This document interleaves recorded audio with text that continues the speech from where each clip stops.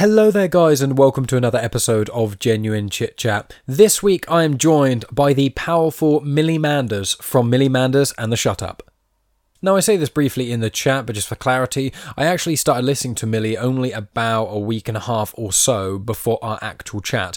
I heard some of their singles they had that were out for the upcoming album. I thought it was absolutely excellent, and I checked out some of their older stuff too on YouTube and Spotify and whatnot, and so I made contact with the band and organised a chat with Millie. And the chat itself was actually recorded 3 days after their latest album got released. Anyway, a couple of quick bullet points of our discussion. We speak about Millie's music-orientated childhood, as well as why trumpets are amazing, because trumpets are in Millie Manders' music quite a lot, which I really appreciate. I think they're brilliant. We also speak about the positive reception of the album that was only released 3 days prior to our conversation, how Millie puts lyrics together, our appreciation for Scrooby as Pip, people that have disrespected Millie from being a woman in a position of power, and loads of other things too. So it's a really, really good chat. Millie was very honest in this chat, and I really, really appreciate that too. And, guys, just go check out the album. It's really, really cool. It's called Telling Truths, Breaking Ties. It's on Spotify. Many of the songs are on YouTube with videos and things. Silent Screams is my personal favourite. I think everyone should just check out that song because it is incredible. And then lots of the other songs are really, really good too. Bitter is a little bit more punky. Your Story is a little bit more poppy. There's lots of different elements of that, which we do go into in detail in this chat. But I've included links in the description anyway. Make sure you go check that out. And also, when you check all that stuff out and when you inevitably love it, make sure you give Millie Manders lots of love on social media, and you can tell them that Mike from Genuine Chit Chat sent you, and that will make everyone incredibly happy.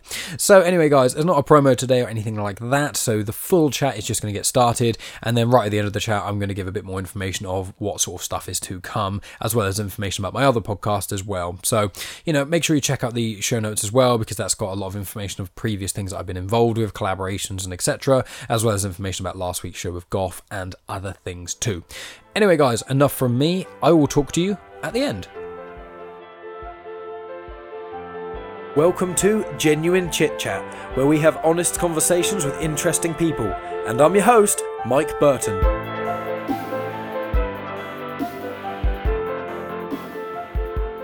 I am here today with Millie Manders. Millie, it's absolutely wonderful to have you on the show. I've been listening to your music only really for about a couple of weeks now. I basically listened for about a day or two, and then I was like, nope, I need to speak with this person. I saw that you had an album coming out. I was like, this is brilliant timing just for me. I know for you, you've had delays with the album and obviously lockdown and all that jazz, but I listened to a lot of the music that was coming out, and I was like, I want to speak to this person. So it's absolutely wonderful to have you on the show. Why don't you elaborate a bit more of who you are and the music and things?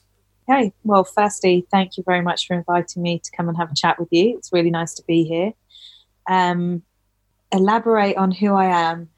Well, I'm Millie Manders from Millie Manders and the Shut Up, which is a cross-genre punk band that tours around the UK, and we've just started to tour around Europe, or we had just tour around Europe. One thing you said there was that we had album delays. Well, actually, we didn't delay anything at all. We stuck to the entire release plan, which was a total blessing to us, to be perfectly honest.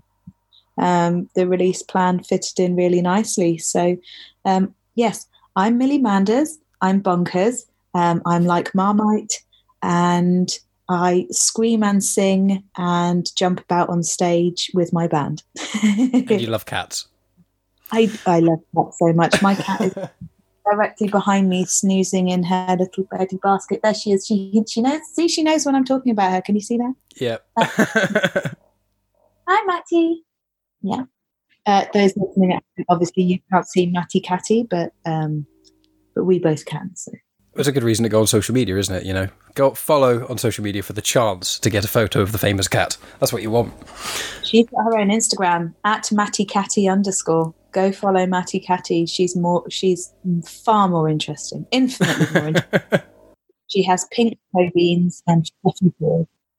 I mean, animals are just incredible, and I'm sure we'll be able to speak about that. But let's speak about the music first, because I will get sidetracked about speaking about cute, fluffy things. One of my cruxes. And so what I want to ask, a phrase that I'm sure I haven't coined. I haven't heard anyone say it, but I'm sure I haven't coined this. But it's genre fluid, and it's play on words of more so how I would describe certain either individuals who like bands of huge variety of genres, which I know yourself and myself are one of one each of those people. But your band itself, one of the things that I admire the most about Millie Manders and the Shut Up is it's almost a thing that is genre fluid, where the whole album, as an example, you can listen to each song and it's almost different genres, not only per song, but within itself. So I wondered if you could speak about where your musical beginnings almost started and how this sort of mishmash of genre appreciation has sort of culminated for you. Right. Well, I mean, I grew up in a house that was heavily saturated in lots of different genres from both sides of my mother and my father. My dad was what HMV coined as the £30 a month dad. Which was just somebody that when they got paid, they'd spend an average of 30 quid on new releases and albums. And my dad always wanted to find out what was new. So he'd go down to, it wasn't actually HMV, he would go to the local CD store and speak to the guy that ran it. And this guy would recommend these new releases. So from 1990 onwards, I was already listening to Cypress Hill and Prodigy, Red Hot Chili Peppers, and just tons of really interesting, vibrant music. And I ended up taking my dad to see Cypress Hill for his 50th birthday. Oh. And that was Skull and Bones tour. And that was at Brixton Academy.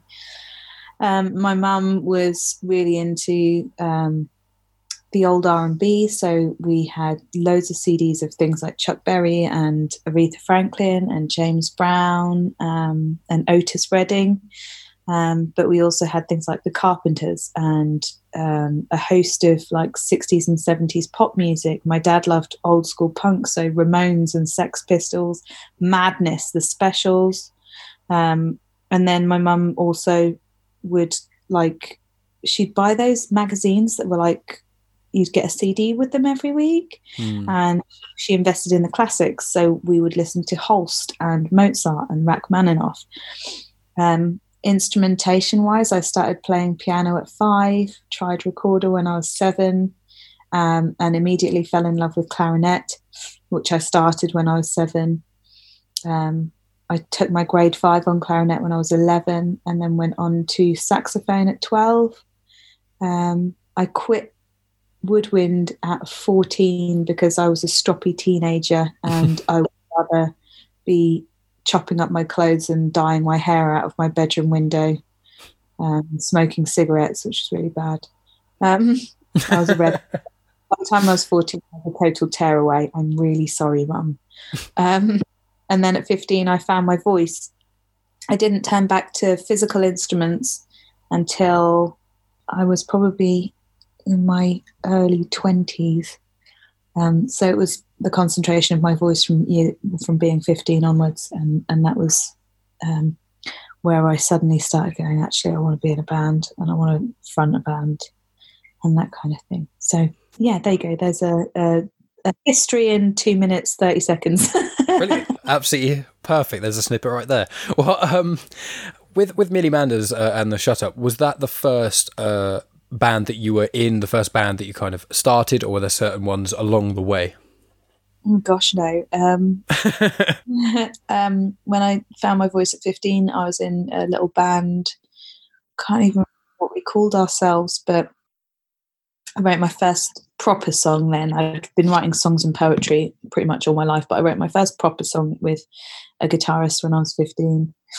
Then at 16, I got into a band that called ourselves Prosthetic Eye, which was, for me, that was my first proper band because we actually played gigs and we went out and played gigs around the local area. And actually I had another band before the one that I'm in now, which is called Second Sense. And I never tell anybody that band name. So there you go. Wow. You're definitely the first podcast I've actually told that band name.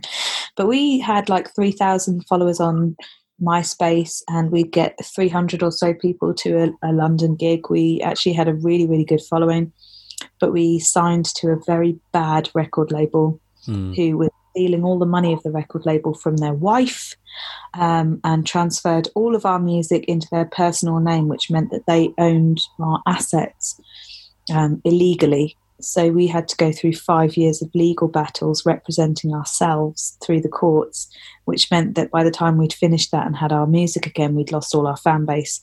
So in 2012, I cut everything down and went solo, completely rebranded, started from scratch, started a new Facebook page and all the rest of it, and then started my journey again.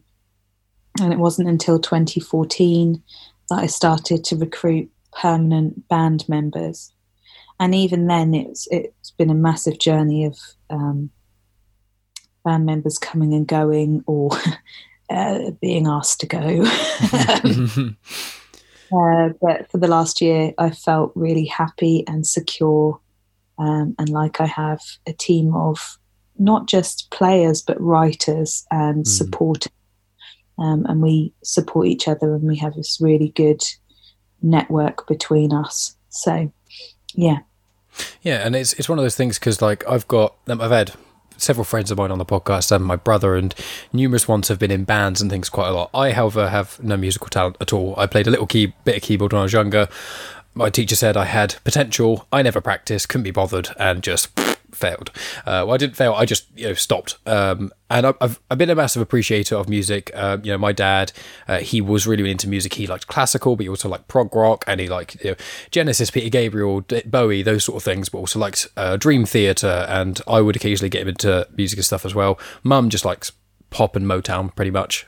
She isn't as into music, but my brother, one of my brothers, he's been in bands since I've known him. Well, he's older than me by 17 years, so obviously he's a lot older than me, and he's always been in bands too. My friends have been in bands, so I have an understanding, especially when I lived with two of my mates who were in a band together and they'd have the band members over. I do have a degree of understanding and very much sympathy for the trials and tribulations that can go with band members, where everything seems to be fine and then one thing changes, and then it's just this domino effect of this one thing can get sorted and we'll be back on track, and it's just 10 of them over the course of ages. And especially when you're either a front person or just one of the people in the band who's really pushing, who's doing a lot of the writing, organising a lot of the gigs and stuff, I understand how draining it can be. I've seen the amount of bands that my friends and my brother have gone through of just having to start again and swipe things on the carpet. So I have my utmost sympathies with you there. And I want to ask about, with Milly Manders and the Shut Up, you can hear the change of the evolution, I'd almost say, of from the first two EPs to the latest album. But one consistent has been trumpets, which is quite an interesting thing that people don't often use, especially in music, which I would class your music as very accessible, but alternative music in that sort of, especially where you've got the more aggressive parts in certain songs. And is there something that made you choose trumpets, or did the band member at the time approach you? Like, it's very interesting to know that trumpets was something considered that works so well, but is very undervalued. I mean, being a saxophonist, I love brass instruments. I love the sound of brass instruments. I've always been a jazz fan. In fact, when I was a clarinetist, one of the things that got me into playing saxophone was my parents taking me to see big band jazz, and seeing saxophonists and trumpet players there. So the sound of any brass instrument is a happy vibe to me.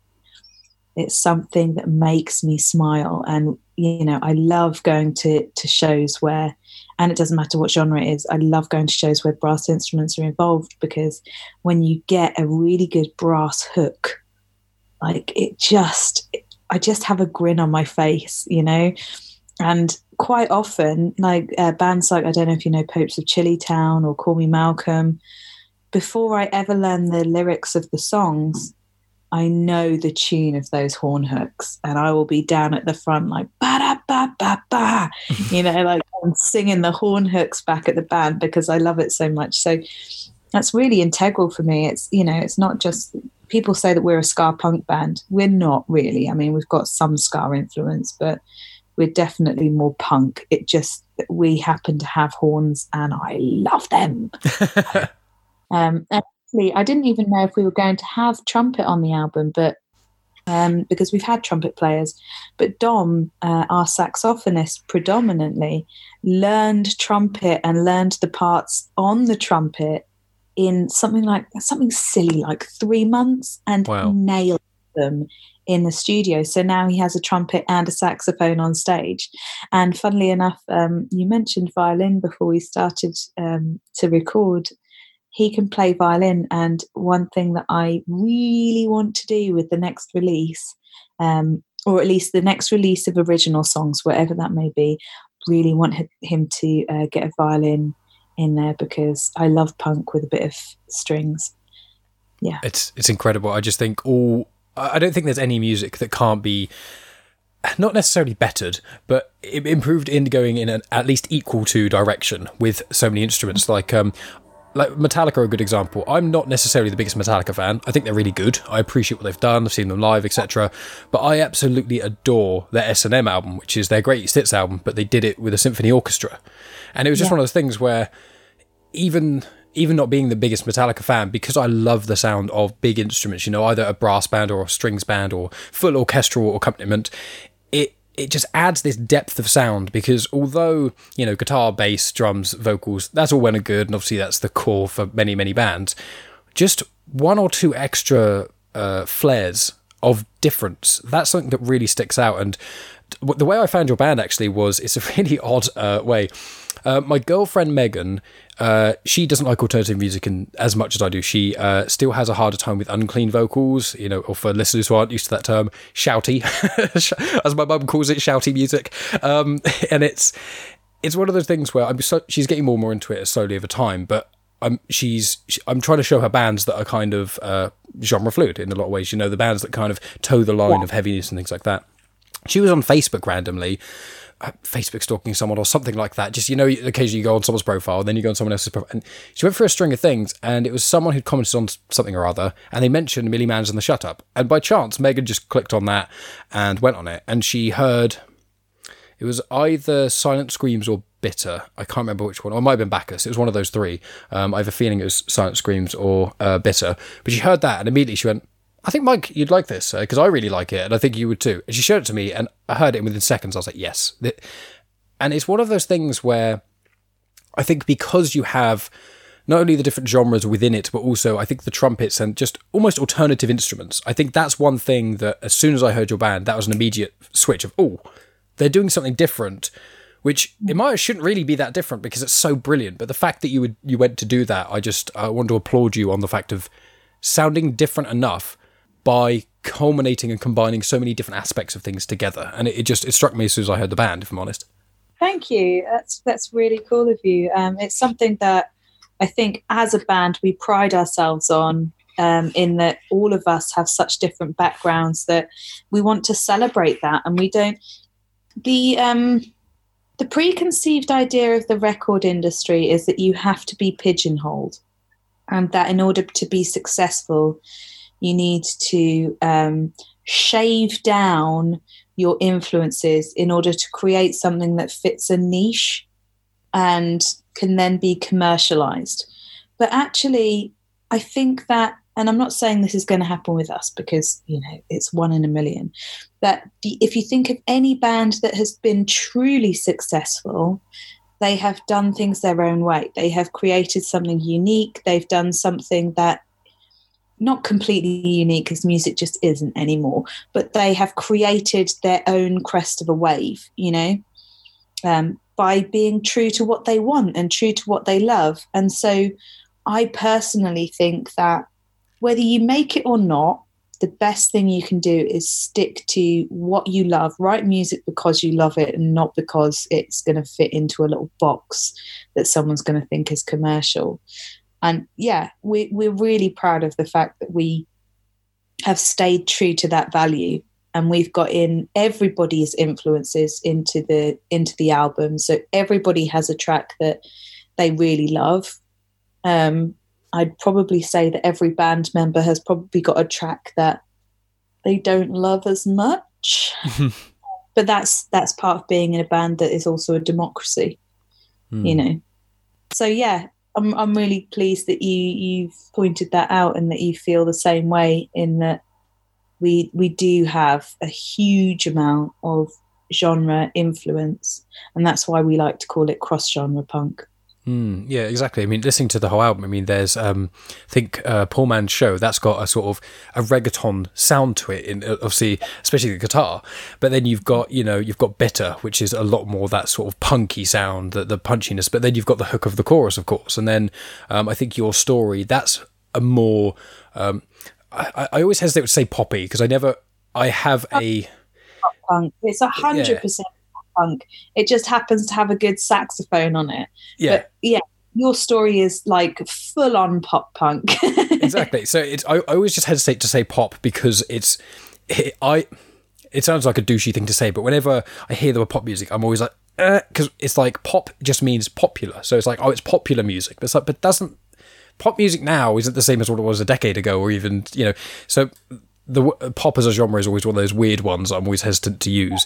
But the album is it's so diverse. And I want to ask, is there a track that you most enjoyed writing, and is there a track that you're most excited to perform live, or that you may have already done so? I'm not sure that there's a track that I think Panic I'm actually really excited about performing live, because, well, once we're allowed crowds again, because I think that's the sort of track I can see a whole crowd jumping to. Like anthemic. Yes. I hope. It would be nice. I've got a very personal connection to Poor Man's Show. Mm-hmm. That's a really important track to me, but funnily enough, one of the least popular amongst the band in general. But really, I'm very emotionally attached to the socioeconomic crises that we're experiencing. So Poor Man's Show is really important. Glitter Mix is a very personal track for me. But to be honest, I just love performing. I really love going out there. I love seeing people connect to the songs. I love receiving messages from people who are connected to the songs, who can't wait to see them live. And, it's only 4 days in since we've released this album, and already the response has been unreal. And I don't think there is a track yet that someone hasn't said, this is probably my favorite track, which is just mental to think that out of all 10 tracks, there's somebody that thinks each one of them is their favorite track. Like, I never, ever in a million fucking years thought somebody that was going to happen. I was hoping that it was going to be a nice response, but I've gone off on a tangent a bit here. Like, I love performing. I can't wait to perform all of them. And I'm just so made up by the insane response that we've had. I literally cannot believe it. Well, I think it's well deserved. I mean, not only the music videos you've released and the way you've done it, sort of the cleverly done. So, you recorded the album last year. I think it was December 2019. I think I recall you saying, yeah. So obviously you had this planned, as you say. You released a single and with a video, and gave it time to resonate with people, and then when it was like the time which people started getting, because when you release one track at a time, it doesn't have the longevity of an album, obviously, because it's just the one track. So you release that, and then after a period of time, it starts to wane in just it's not at the forefront of people's minds anymore. And then you release the next one, and you keep building that, and it's snowballs eventually. And then when you've got the album out, each track has got its own base of people who enjoy it loads, and then they all culminate together, which is brilliant. And it's funny you say with Glitter Mix, because of the album tracks, I'd say the singles you have released thus far I would probably argue, are not necessarily the strongest, but my personal favourites, I'd say. I think Silent Screams is probably, and I'm not just saying this, is probably one of the best songs I've heard all year. I think that is genuinely, as soon as I heard Silent Screams, Megan's actually, I've got a tendency to overplay Silent Screams, and I then have tried to not play it as much because I know I'm playing it too much at her, but then I've been singing it as well. And also I'm a terrible singer, which doesn't help matters. So I was singing it earlier, and then Megan sang it back and said the melody, but was saying different lyrics, saying, you can't keep singing this at me in the melody it was doing. It was brilliant. I just think the songs themselves have got enough the lyrical importance. So you've got songs like Poor Man's Show and things, which obviously are a lot more on the political side, but you have songs like Silent Screams, which are, from what I can tell, very much about sort of mental health, and not only introspection, but also how one interacts with other people when in times of, for lack of a better word, maybe darkness or disarray. So I feel it's very important and clever in the way that you've released an album which has lyrics people can connect to in an emotional sense, and it can resonate with them in that way, while also other songs giving a political message and spreading good ideas and things. So I just think that those ideas, when you put them on paper, do you write, like, do lyrics hit you out of like random times of the day, or do you sit down and say, I need to write? So both, really. Fans show, I actually specifically took 3 or 4 different news stories that had really pissed me off and wrote notes about them. Like I was taking notes for a dissertation or something. I wrote the specific quotes that had really struck me and struck a chord, some specific facts and statistics that were going on in the world. And I wrote my lyrics around those facts and figures because I was so angry, so violently, horrendously angry that these things were happening, that I felt it was necessary to get some of that down and perpetuate that, to immortalize that, and keep reminding people that the powers that be are not gods, they are the devil. And they are making things so much worse. So that was that. Silent Screams was actually a dream, or at least the first verse was. I was in a really horrendous place, and actually at the beginning of the year I had a mental breakdown. But this was sort of towards the end of when did I write this? So when we first started writing the album, I'd literally just written it. So we're talking August last year. My breakdown took a good 6 to 8 months to finally fruition. But I was suicidal thoughts for a very long time. And I had a dream whereby I was standing on a building and I only had one shot to jump off it. And I was calculating which direction to throw my body to be the most effective, in order to ensure that my neck broke in a certain way so that I definitely died rather than became a vegetable and a paraplegic. Because I didn't want to, even in my dream, I didn't want to even have a small percentage of a chance that I would survive the drop. So that opening line, when I wake up in the morning and I'm thinking which way is best to throw myself off buildings to land nicely on my head, that was a literal feeling that I was dealing with on a daily basis. So that whole song got written that morning. Probably 5 or 6 in the morning and penned that whole thing, because that was very real, very, very real at that moment. Your Story, I had the chorus in my head for like a month.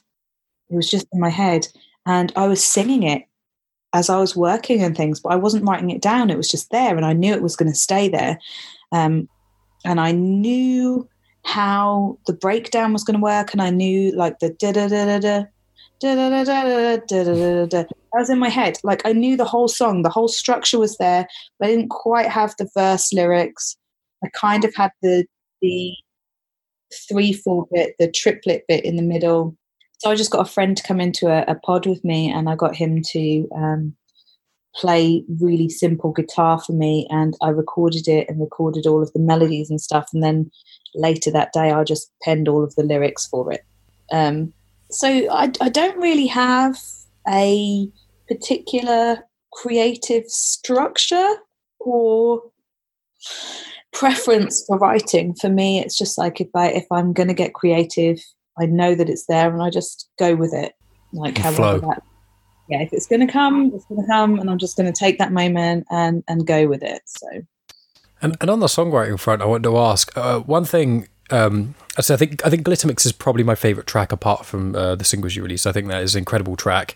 But I'd say my favourite moment on the whole album, although I love so many of your choruses and so many lyrics, the verses, I think if I was like on my deathbed and you were like, well, you have to listen to Millie Manders, but you can only listen to 15 or 20 seconds of it, what part would you listen to? Which would be a very bizarre situation to be in. But if that was the case...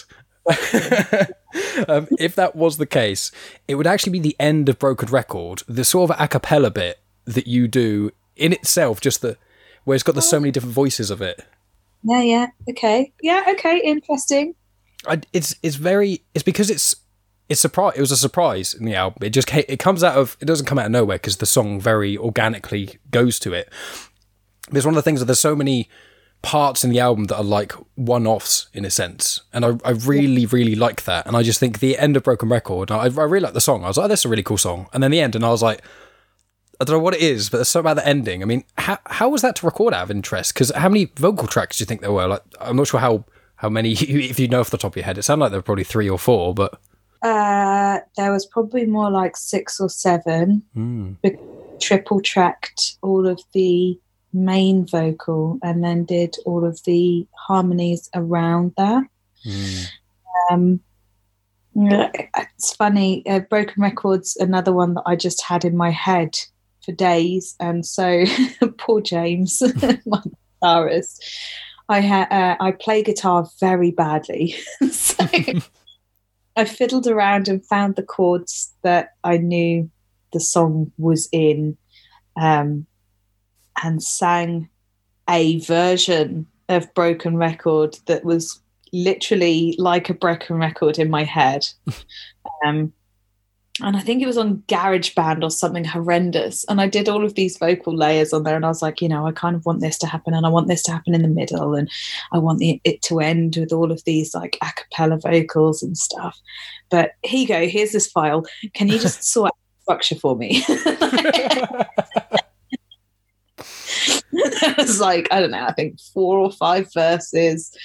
And it wasn't like I was like, okay, so the breakdown's going to be here and this is how we're going to split the verses up or anything. I kind of had a rough idea. So he got a rough idea of what I wanted structure-wise, but otherwise I was like, just build around this. This is the song. Just chuck at him. Yeah. And I also found with a couple of other tracks, one of my favourite things when I listen to music, especially with a strong vocalist such as yourself, is I love it when you have more than one vocal track. And I am a bit of a musical scrub, so apologies if I'm using the wrong terminology, but I think it's canon is one of the things where one starts and as it finishes the bar, then another thing comes in and it kind of does that. And then there's also obviously unison as all at the same time. But I think I'm pretty certain it's Silent Screams that happens, and I think Your Story or Bitter, apologies, I can't remember which one, but the last chorus, the like reprise, comes in with an extra vocal track or two.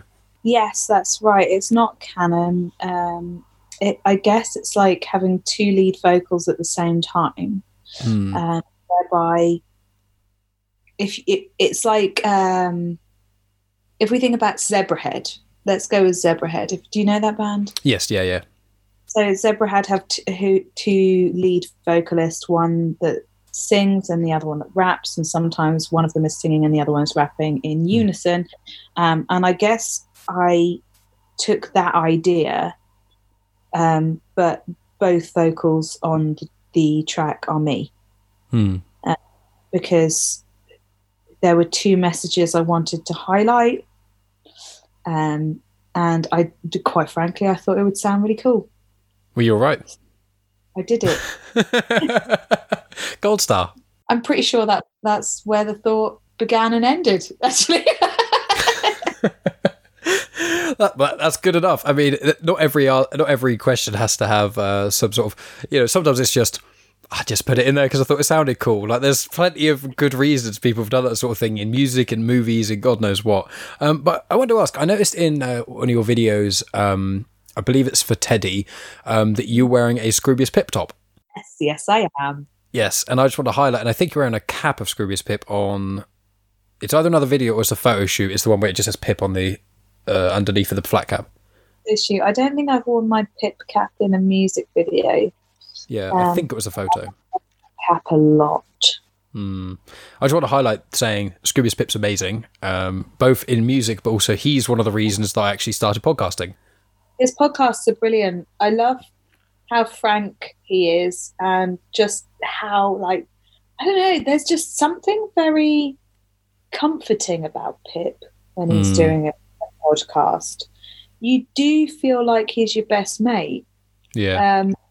And he gets the best out of every interview that he has in that way. Like, everybody that speaks to him seems to be like his best mate.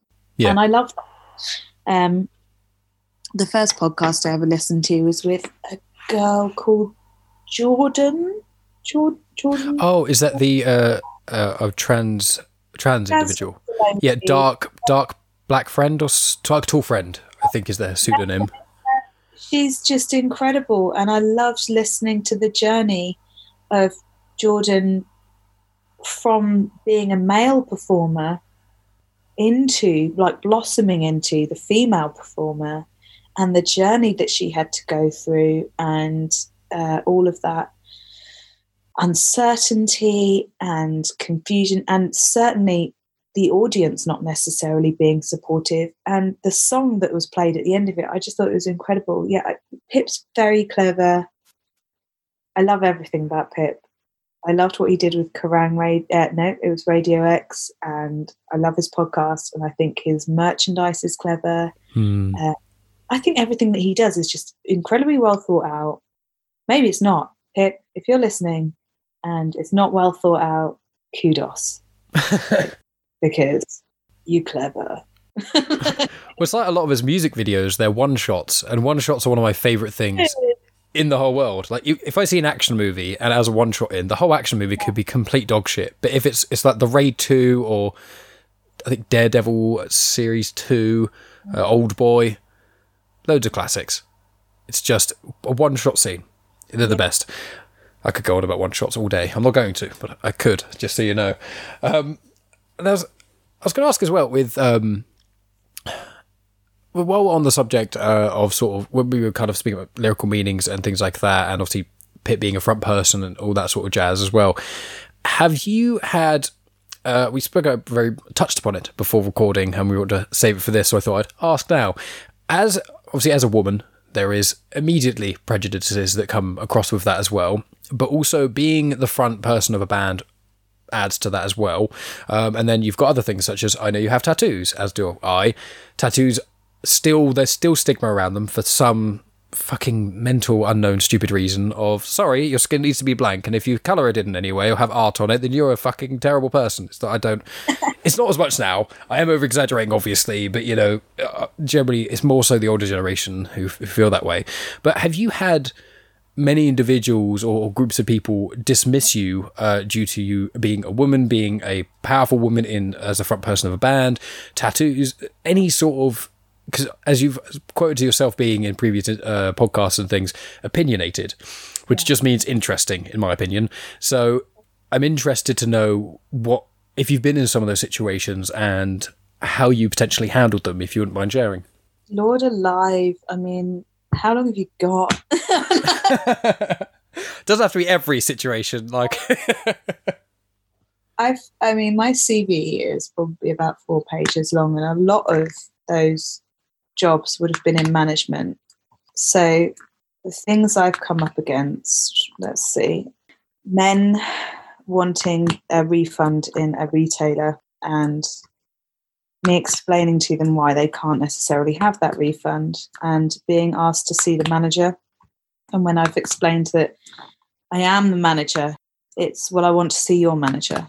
Well, no, you can't, because I'm the senior manager here. I run the store. Don't be stupid. Get me your manager. Ooh. Don't be stupid.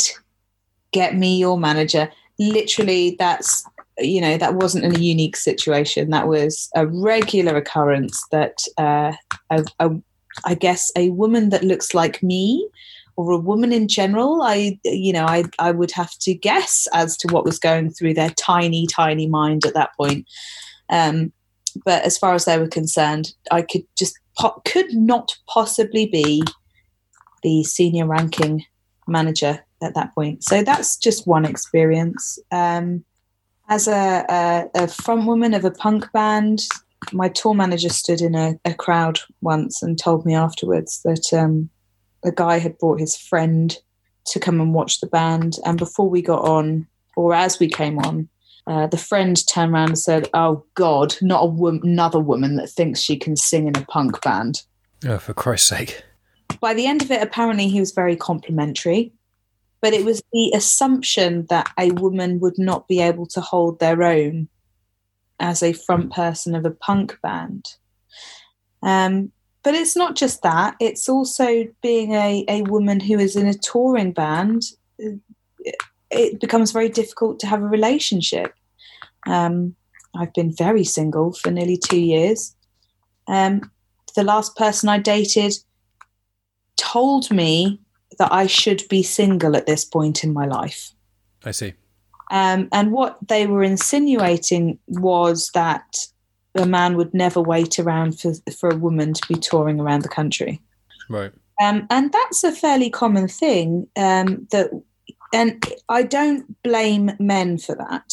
I don't blame anybody for that. Women are taught to be people that should wait around for their man and be patient and be there and be subservient and be the homemaker. And men are taught that women should do that for them. And so as a woman in music, and as a very strong, independent woman in music, it doubles down on the problems that I have finding any kind of relationship. And that's not to say that I'm difficult in a relationship. Actually, I'm very multifaceted, and I'm a very good, I'm going to blow my own trumpet here. I'm really sorry, Mike. Go ahead. I am a good businesswoman. I know that I am. And I know that I run my business with an iron fist. I know I expect a certain level of commitment and high work ethic from the people that are in my team. And that's not just my band. That's anybody that I work with.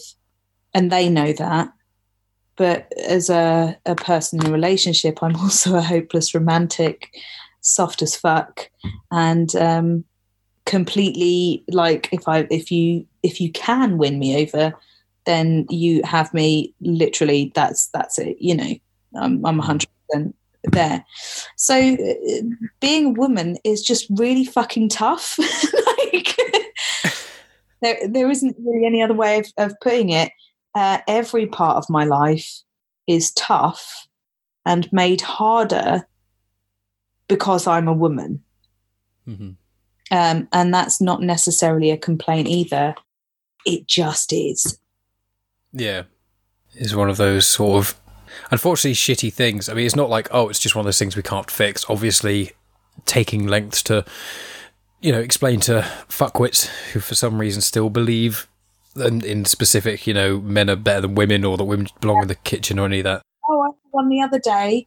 And I won't say who it is, because if they end up listening to it, I don't want them to realise that I'm talking about them. But I actually had someone a guy turn around to me the other day and categorically tell me that, first and foremost, I can't tell him what it's like to be a woman, because that's discounting half of the human species from their opinion. And that they absolutely do not believe that women are considered arrogant if they are opinionated, they're not considered bossy, and that all of those age-old stereotypes no longer exist anymore, because we've obviously evolved past that already. And I'm just looking at this person like, I want to give you a bust lip right now. I want to high kick you in the face, and I'm going to try really hard to keep my cool, because actually I know that you're not a horrible person. You're just completely deluded. Well, I know, like, from what I have observed, shall we say, I've noticed a lot of the time that it's not in every example, but I've noticed quite a common thing for a male to call a female ex is crazy. Now Yes. And it's like, I'm not saying that there aren't crazy women out there, because there's crazy people of both genders out there, but it is one of those things I've noticed a lot in not only media, but also just general stuff. It's like, you know, oh, she was crazy, it was a crazy bitch, that sort of thing. And then you find out, oh no, he was like cheating on her and she found out, and therefore she's crazy because she, you know, screamed at him when she found out. It's like, there's all these weird... It's not even just that, like, no.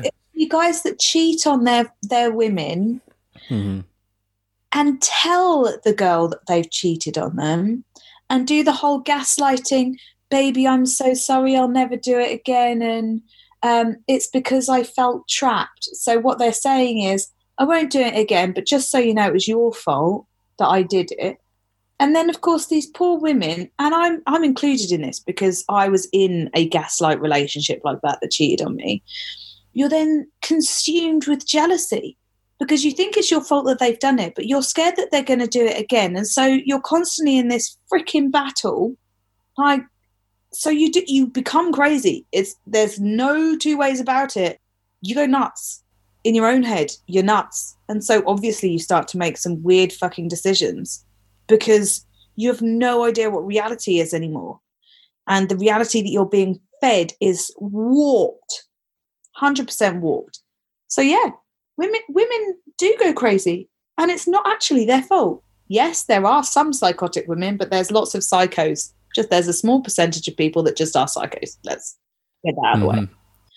But when we're talking about that average, oh yeah, my ex is crazy. Do I believe you? Probably not. Ex, I would quite like to speak to the ex and find out why you're calling her crazy.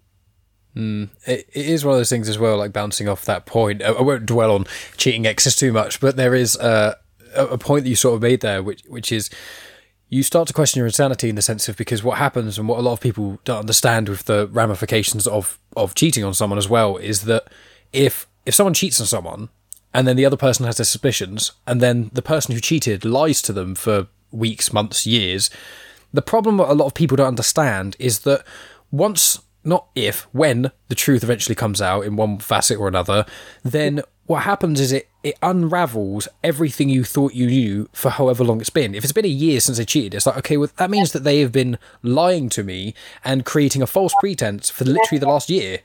Yeah, exactly. And you think you've got that, and you pick up on it, and you've got these things, you confront them about it, and you say, I think you're doing this, and they convince you that you're not, and all of your thoughts and your intuitions and everything, all that sort of, that weird voice in your head that's telling you that weird, and you're trying to dismiss it all because you're trying to trust this person. It's your gut instinct going, they are a lying twat. Mm-hmm. But you're going, but they've told me that they're not. So my gut must be lying to me. So I'm going to believe them because I want to believe them and I want to be in a loving relationship and I want them to be telling the truth. And so you sideline those instincts that are screaming at you to say that it's wrong. And then obviously, if you've gone through let's say it's a year, let's say for argument's sake, it's a year that's gone past and they haven't told you about this cheating experience and then they do. You're then going to need to process that information. You're then probably going to have hundreds of questions that don't come up instantly, but they come up over time. So you're going to start remembering things that they've said and you're going to be like, I'm really sorry, but I actually, I need to process this. So I need to ask this question now. And they're going to get pissed off because you're asking all of these questions. But it's like, you've got to process each incident when they lied to you. Mm-hmm. And so each time those questions are going to come up and it's not going to be instant. It's not going to be in that first conversation when they finally let it all out that they're a lying cunt. It's going to be over a period of time where you're like, hang on, what about then? And so all of that is part of that label of crazy because you need to process it. Because, had they been honest, there wouldn't be 800,003 questions to go through. Yeah, it's one of those bizarre things with people that I mean, trust is just one of those things. Trust is like the most important part of any type of relationship, be it honesty. Honesty and trust.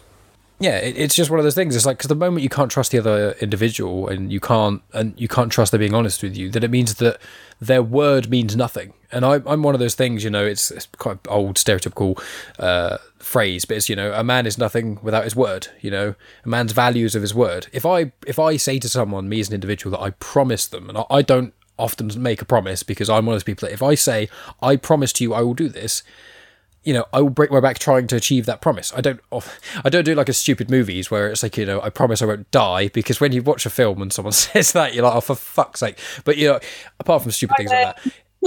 Yeah, exactly. See you later, mate. But it's one of those things, and I found that with linking in with the trust aspect of it, being in a band is one of those things that, how have you... With being in a band, obviously band relationships are different to a lot of other friendships and a lot of other types of relationships, because they're this weird mix of sort of kind of work, but it's a passion. So it's like passion work, like labour of love, while also you should be friends with them. But there's also, many aspects of it. I just wondered if you could talk about sort of almost band, the relationship of being in a band as one. It's quite an interesting thing that I find.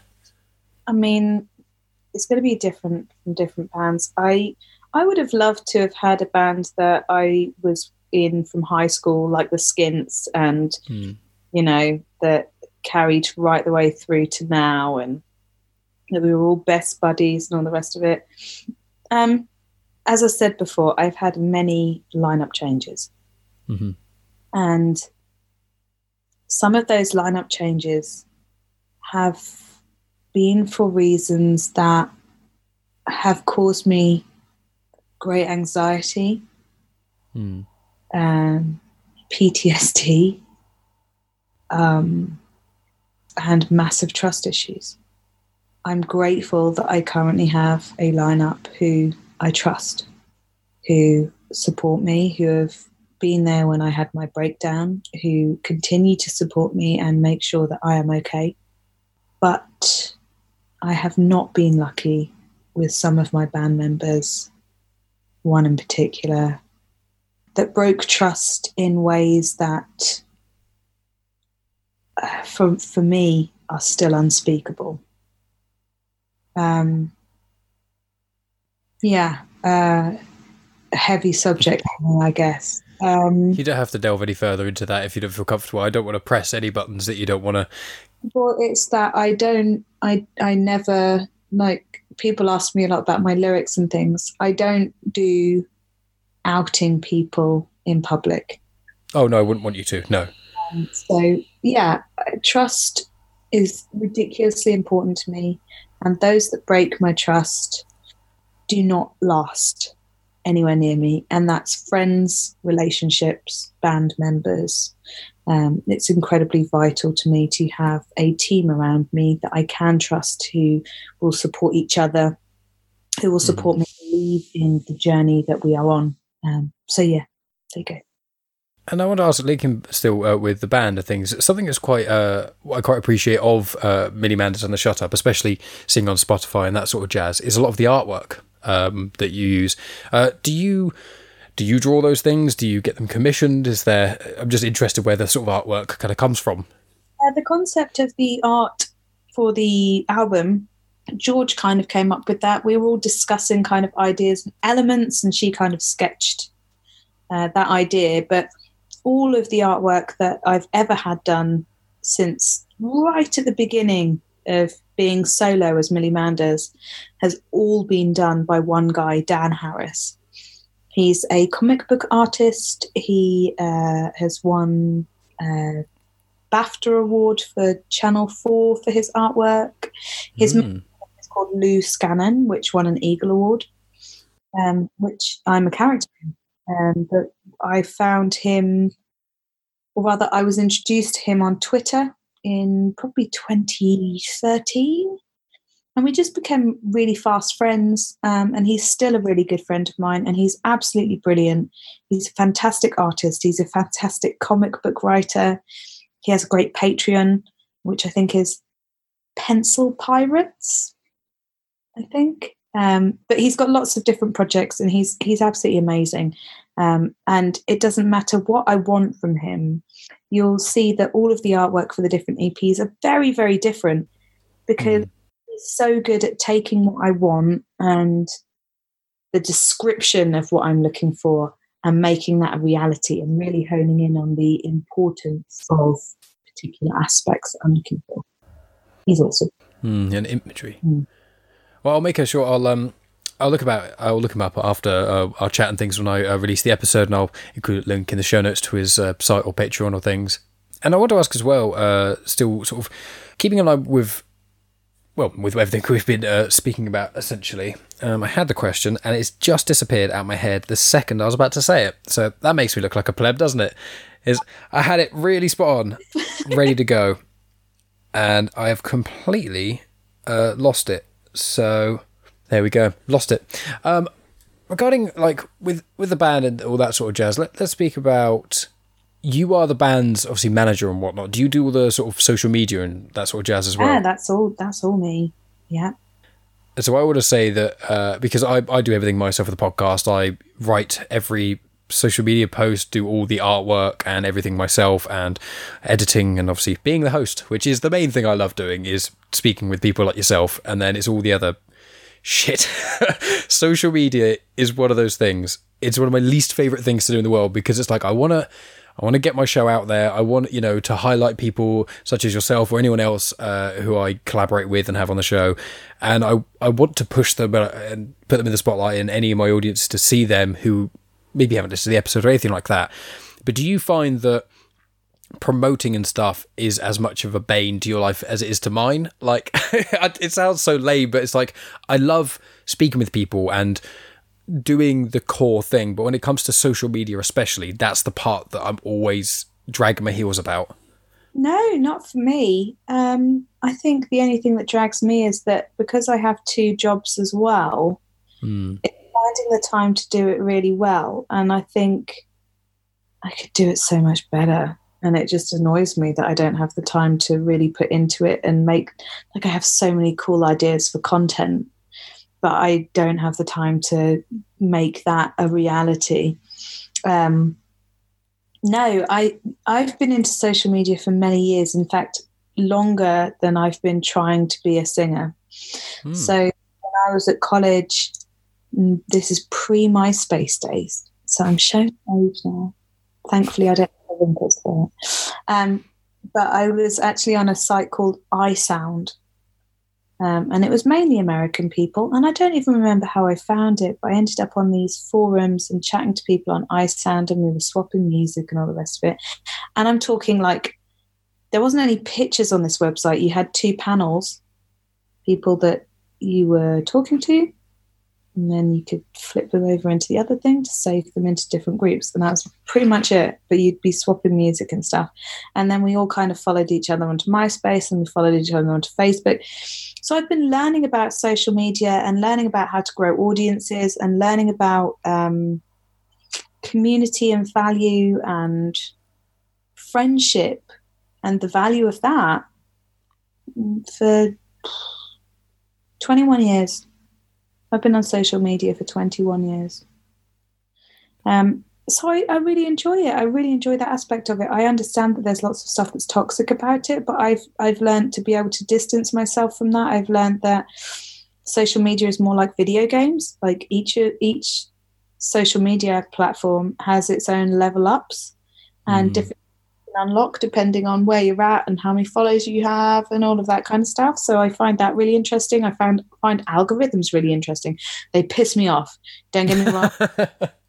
Especially the Facebook algorithms that are actually trying to shut down any creativity. I want to punch that guy in the face. Seriously. Everything needs to look like a sack of meat right now. Anyway, yeah,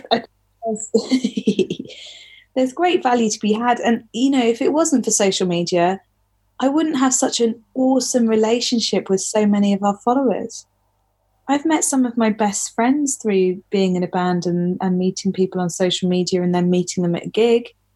There's so much value to be had through that, but I would do it so much better if I had more time. The problem with social media for me is that it takes a lot of time to do it and to get it right. And then, of course, there's the added thing of it taking away time from creativity. So, you know, I wouldn't be against having somebody help me with social media, but I'd probably let them do all of the gig posts, merch posts, that kind of thing, and just direct what I want to see. And then the rest of the posts, like the personal stuff, the behind the scenes stuff, the general chatting to people, I would probably keep all of that. Yeah. So no, it's not the bane of my life. In fact, actually, it's added a lot of value to the band and the community of the band, and I would never want to see that go away. That's a very optimistic and very, very nice perspective on it. I mean, with social media, being the bane of my life is more in line with, because I have a job that earns money. Me doing podcasting doesn't earn me any money. It's just for funsies, and it actually costs money, to be fair. But it's one of those passion projects which maybe in the many years in the future and a lot of luck, maybe I'll be able to make some money off this. And very unlikely, but fingers crossed, I hope make enough money off it one day to then have it as a job, or even at least go part-time in one of my other things. Because in a similar sense with you, obviously the way a band works and the way a podcast works they have parallels, but they are different in a lot of obviously way. The key things are that obviously I release content, and that is relatively it's just the content release, whereas music has the whole live element to it as well, and they are different kettles of fish. I mean, it makes any money though. I don't earn anything from the band.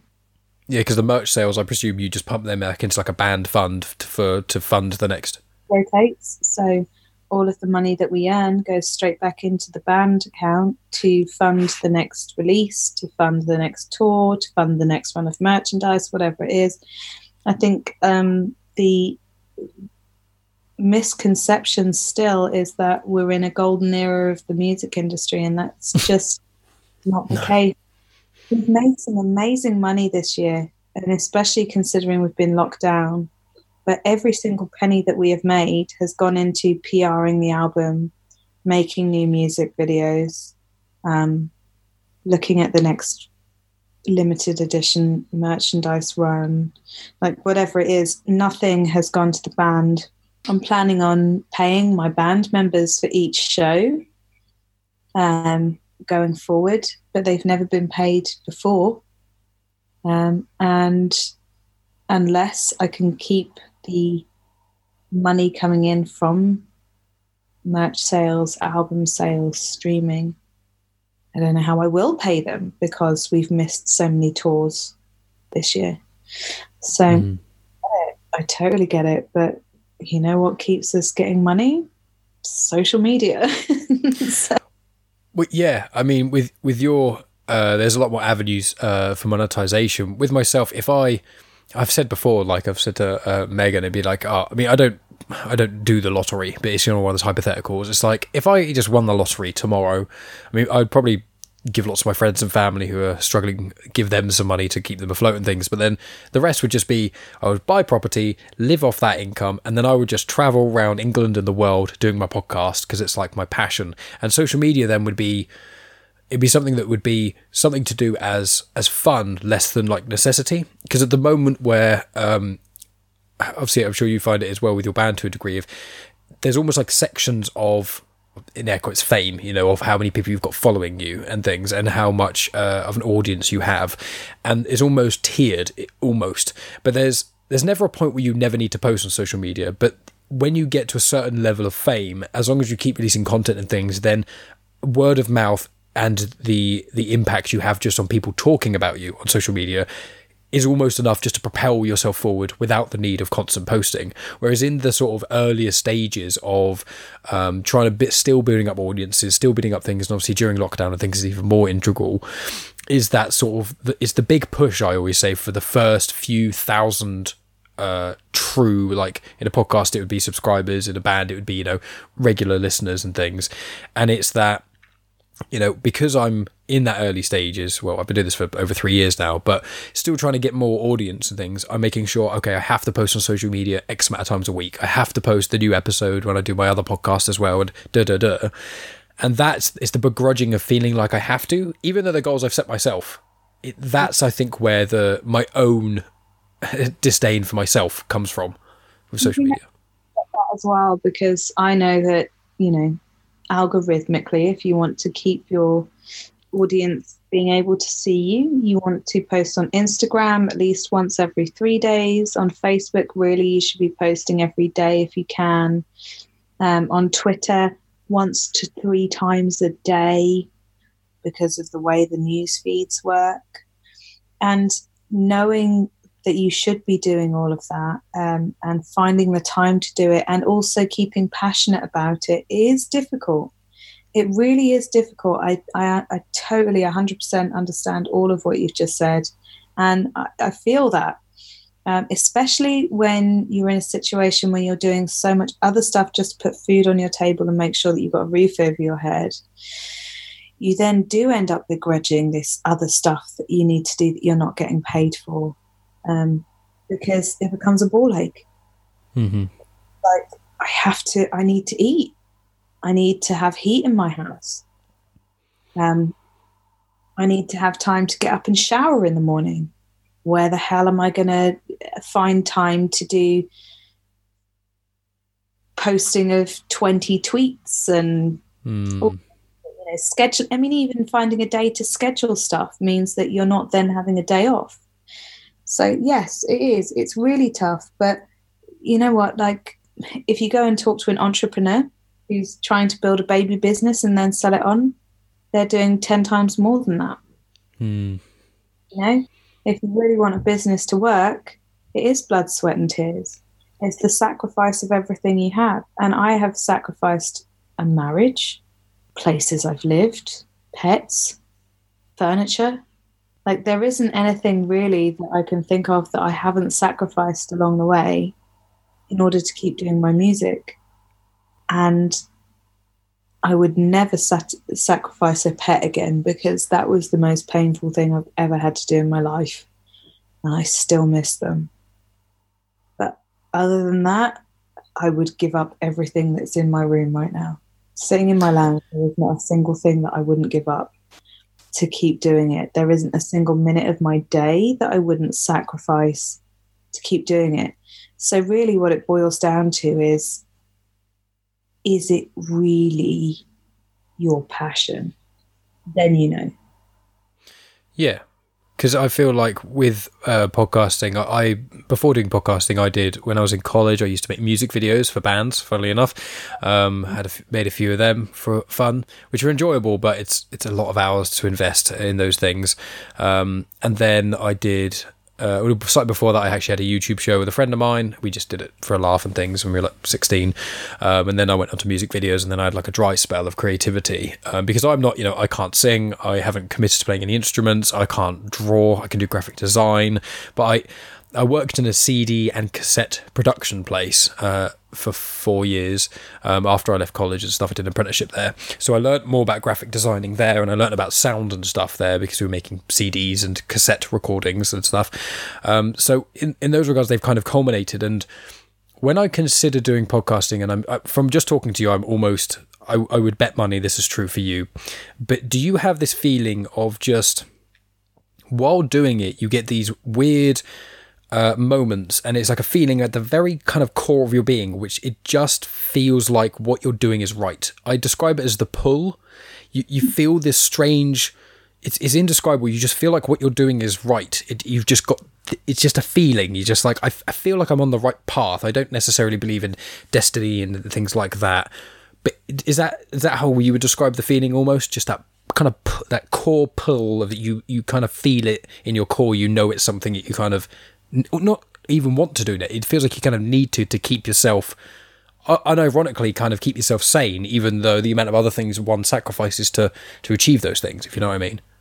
100%. And I wouldn't say that that's like 100% of the time. It's just that there are occasions where decisions have to be made, and it's it's a gut feeling, isn't it?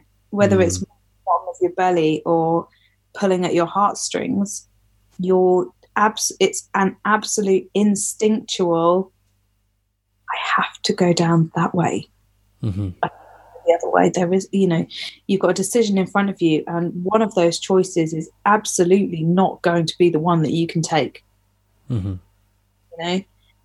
yes, the pull if you want to call it that, that's cool. Like, yes, 100%. I totally get that. There are occasions where it's just been that there isn't another decision I can make. This absolutely has to be the decision. So yeah, sure. Yeah.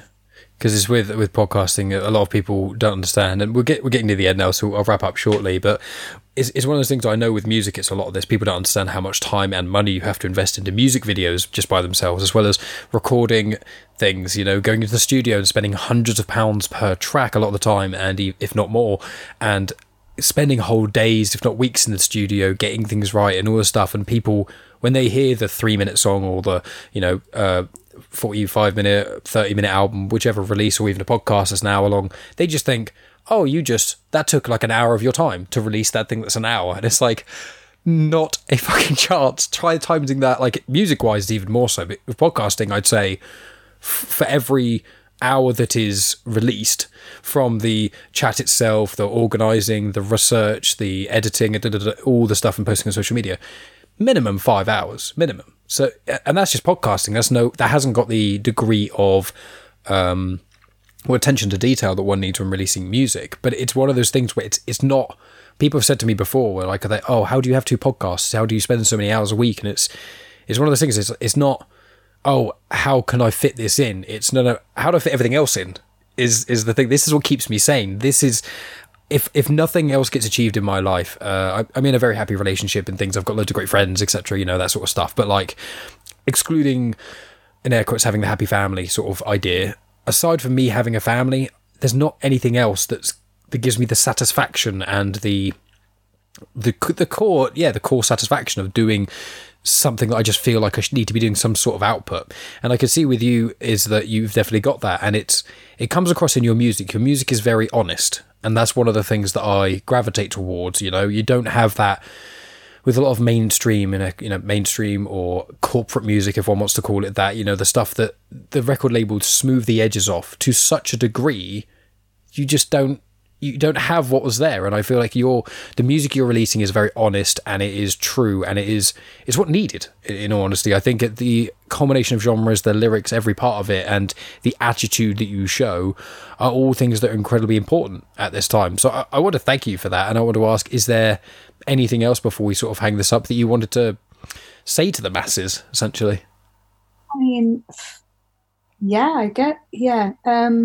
yes, I mean, thank you. I appreciate that you can hear that it's honest. I never want to deviate from just speaking my mind in my lyrics. And don't. Thank you.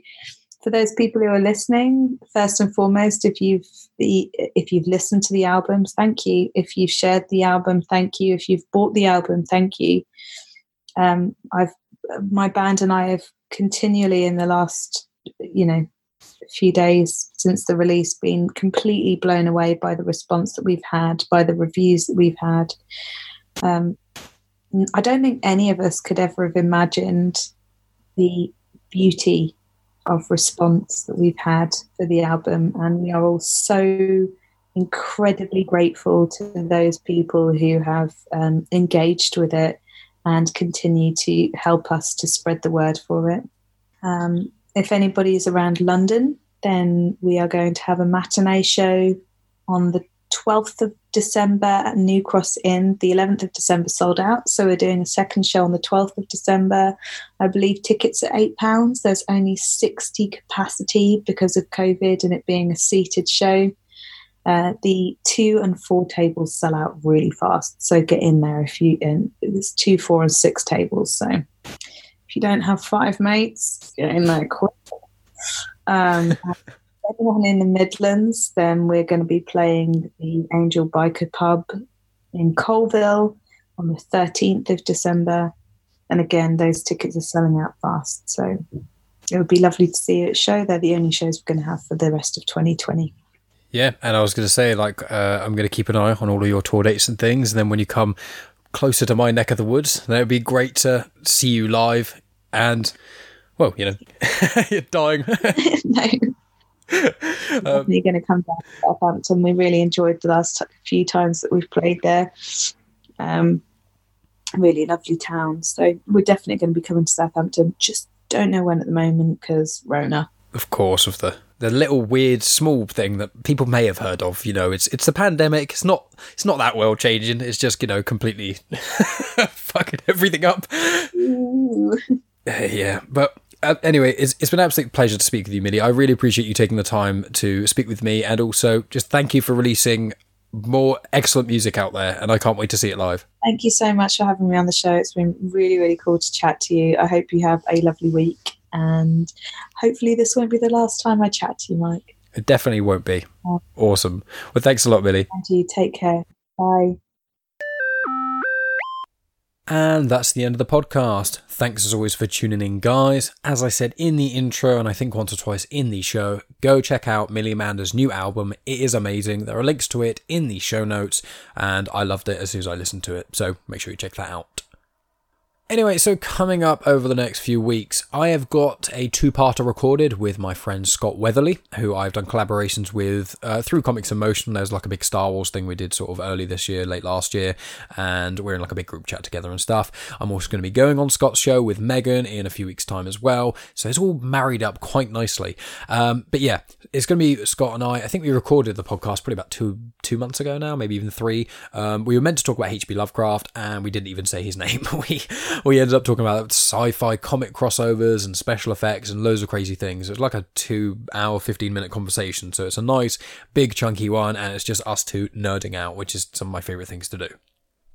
And then after that, I've got a podcast. I've actually, on the week of the 9th, I'm doing Scott's podcast, and I'm also appearing on a live podcast, which is Rob and Slim's live show, but they release theirs on a standard podcast format in the normal players as well, so that's going to be really interesting to do. I'll make sure I share that and tell you guys about that as well when I'm in that, so that's going to be cool. Then I've got a podcast recording due on the 19th. I've got one of the gentlemen from Superheroes for Dummies coming on the show, with a guest, actually, so it's the first time Steve's going to be on this show, and I'm actually having a different guest on because he's going to be my advisor for it.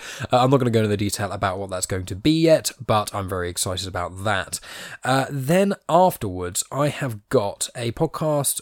I'm going to be on Comics on Trial on the 1st of December because I'm basically going to be arguing why Rise of Skywalker is the worst of the sequel trilogy. Megan's going to be the judge, and Tony Farina is going to be the defendant. So that's going to be really interesting sort of early time to that. So any of you guys who follow my other podcast, Star Wars Comics in Canon, on the feed of Comics in Motion, Comics on Trial goes on quite frequently there, and in the show notes I've got one Comics on Trial where I was with Scott. Actually, it was Paul from Superheroes for Dummies, and then Scott was prosecuting and I was defending, and it was actually the Phantom Menace. So it was quite fun to do that as well, and it's very fun to be able to do the Comics on Trial and do it the other way, where I'm actually prosecuting Star Wars rather than always defending it, which is the majority of my life, is defending Star Wars for plot holes and God knows what else. But that's really what you can expect from me for the future. I have got a podcast recording as well in December. It's actually going to be the 7th of December, and I'm very, very excited by it. I can't say who it is because just in case things happen, but it is one of the guests that I'm the most excited for that I've ever been for a show, and they're an author that is actually a New York Times bestseller, and I own several of their books. So very, very excited about that. I'll talk to you guys after I've recorded that. Or actually, I probably won't, because I think I'm recording it on the Monday, and then I think I'm releasing it that Sunday. So first week of December, you'll be able to hear that, hopefully. Maybe it'll be the second week. I don't know. I'm starting to ramble. That's probably a sign I should stop. Check my other podcast, Star Wars Comics in Canon. I do lots of Star Wars-y things on there. I had Tony Farina on to talk about Dr. Aphra. I talk about the Darth Vader comics. I did a Count Dooku biography episode where I just spoke about his life because, he left the Jedi Order, and in the films it's barely even really spoken about. It's just kind of touched upon. I've done loads of episodes about a big variety of different things. The one I recently did was actually the Journals of Old Ben Kenobi, which is quite exciting. So there's a comic series within the main run of Star Wars comics, which is Kenobi's time on Tatooine between episodes 3 and 4, and obviously there's the Kenobi series coming out, or at least filming next year, and I wonder if that's going to use some of the material from there. But if you can't wait for the Kenobi series and you want to know what Kenobi was getting up to on Tatooine while looking after Luke, listen to my podcast. I think it's only about half an hour or so long, and it tackles 3.5 comics, because the last one is like a half story. But yeah, make sure you check that out. It is found on the feed of Comics in Motion. Those episodes are out every Saturday, and obviously you can then listen here in Genuine Chit Chat for new episodes every Sunday. So lots of weekend listening, although my Sunday release is normally out in the evening, so maybe not so much. But I hope everyone's staying safe, especially considering the new government guidelines of lockdown stage 2 over here in the UK. Well, I say stage 2, there's been about a billion tiers, phases, and God knows what else, but I really hope everyone's doing safely. And if any of you are really struggling with the loneliness or anything at all, seriously, reach out to me on social media. I am a busy individual, but I'm not so busy that I can't respond to messages, talk to people, or anything along those lines. I just want to help, in all honesty. I understand that for some people, especially living alone, it can be really, really difficult this time. So even if it's just, hey Mike, let's have a conversation, or hey, send me some of your podcasts, or podcasts by other people you recommend, or music, or movies, or series. I mean, I'm a massive fucking nerd, and I like a lot of different things. So unless it's car recommendations or sports recommendations, I can probably give you some degree of recommendations, even if it's stupid YouTube videos. I know quite a few of those too.